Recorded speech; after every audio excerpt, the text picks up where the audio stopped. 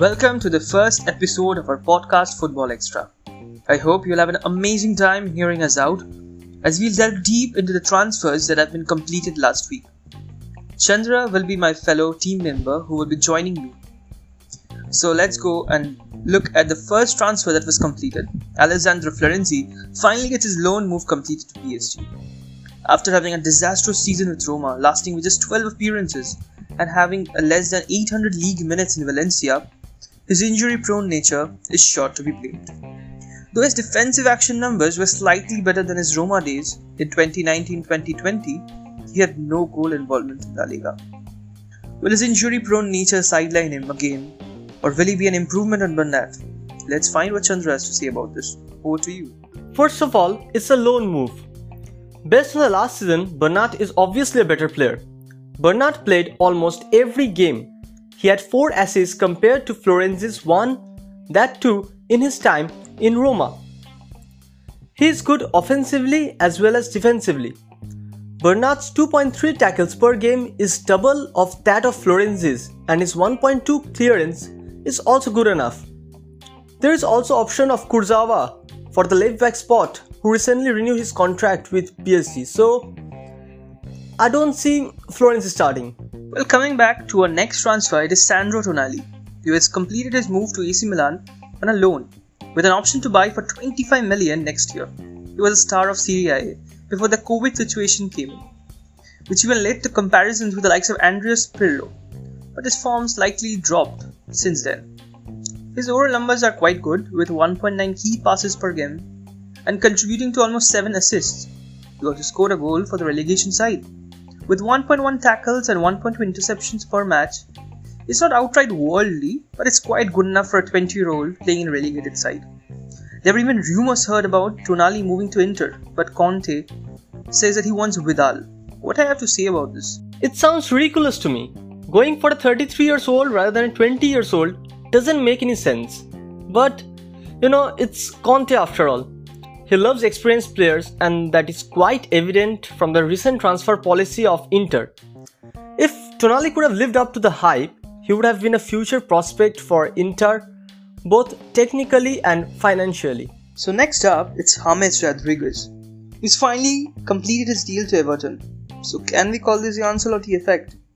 Indeed, he's going to team up with James for the 3rd time. Personally, he's a footballer I admire a lot. He's a natural upgrade over anyone in the midfield of Everton presently. He's averaging over 2.2 key passes per game since he joined Real Madrid, which is higher than anyone in the Everton squad. His defensive numbers are decent in comparison to his position, managing about 1.2 tackles per game, with 2.1 tackles per game coming through his last season. His breakthrough season under Ancelotti is probably his best season in his entire career. The Golden Boy scored 13 as well as assisting 13 goals in La Liga, along with bagging a goal and a couple of assists in the Champions League. The sad part is, the love story was not made in heaven. His brief spells in Bayern and Real were not that noticeable due to the lack of game time. Ayo finally finds a spark under Ancelotti again and turn the tables around.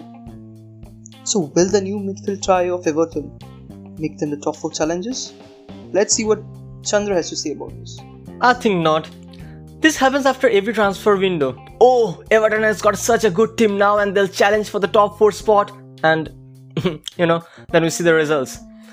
The physicality of Doucouré and the holding capacity of Allen, along with the creativity of James, might put them in the top half of the table as usual, but I don't see them in the top 4. Even top 6 is tough with the fierce competition in English football. So next up, we'll be discussing about the club record signing of Portuguese wonderkid Fabio Silva for Wolves.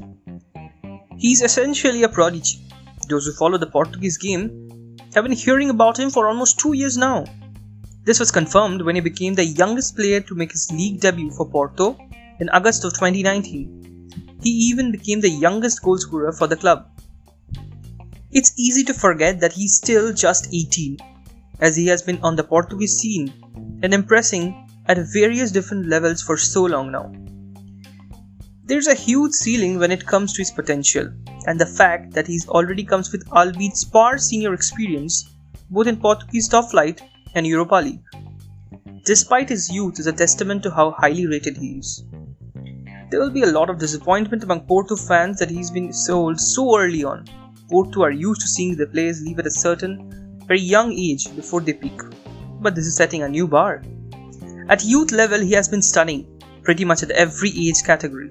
It's now the case of just translating his extraordinary potential and ability into senior stage, which is just about to start. The question that begs to be answered is, why Wolves contains so many Portuguese? So let's hear what Chandra has to say about this. Are you aware of the fact that Jorge Mendes is the agent of Nuno Espirito Santos, the coach of Wolves? He is the super agent of most top-flight players from Cristiano Ronaldo to Di Maria. He serves as a gateway for Portuguese talent to usher in the world.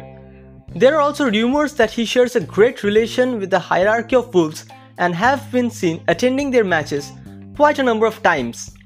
That's the reason why Wolves managed to get hold of so many Portuguese players.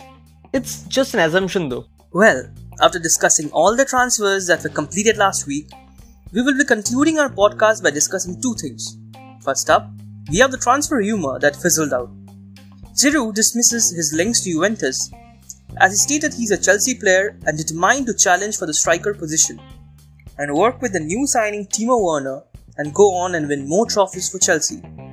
Next up, we have the transfer rumour that will be completed by the next episode of our podcast. Chelsea is ready to sign Edouard Mendy from League One side Rennes.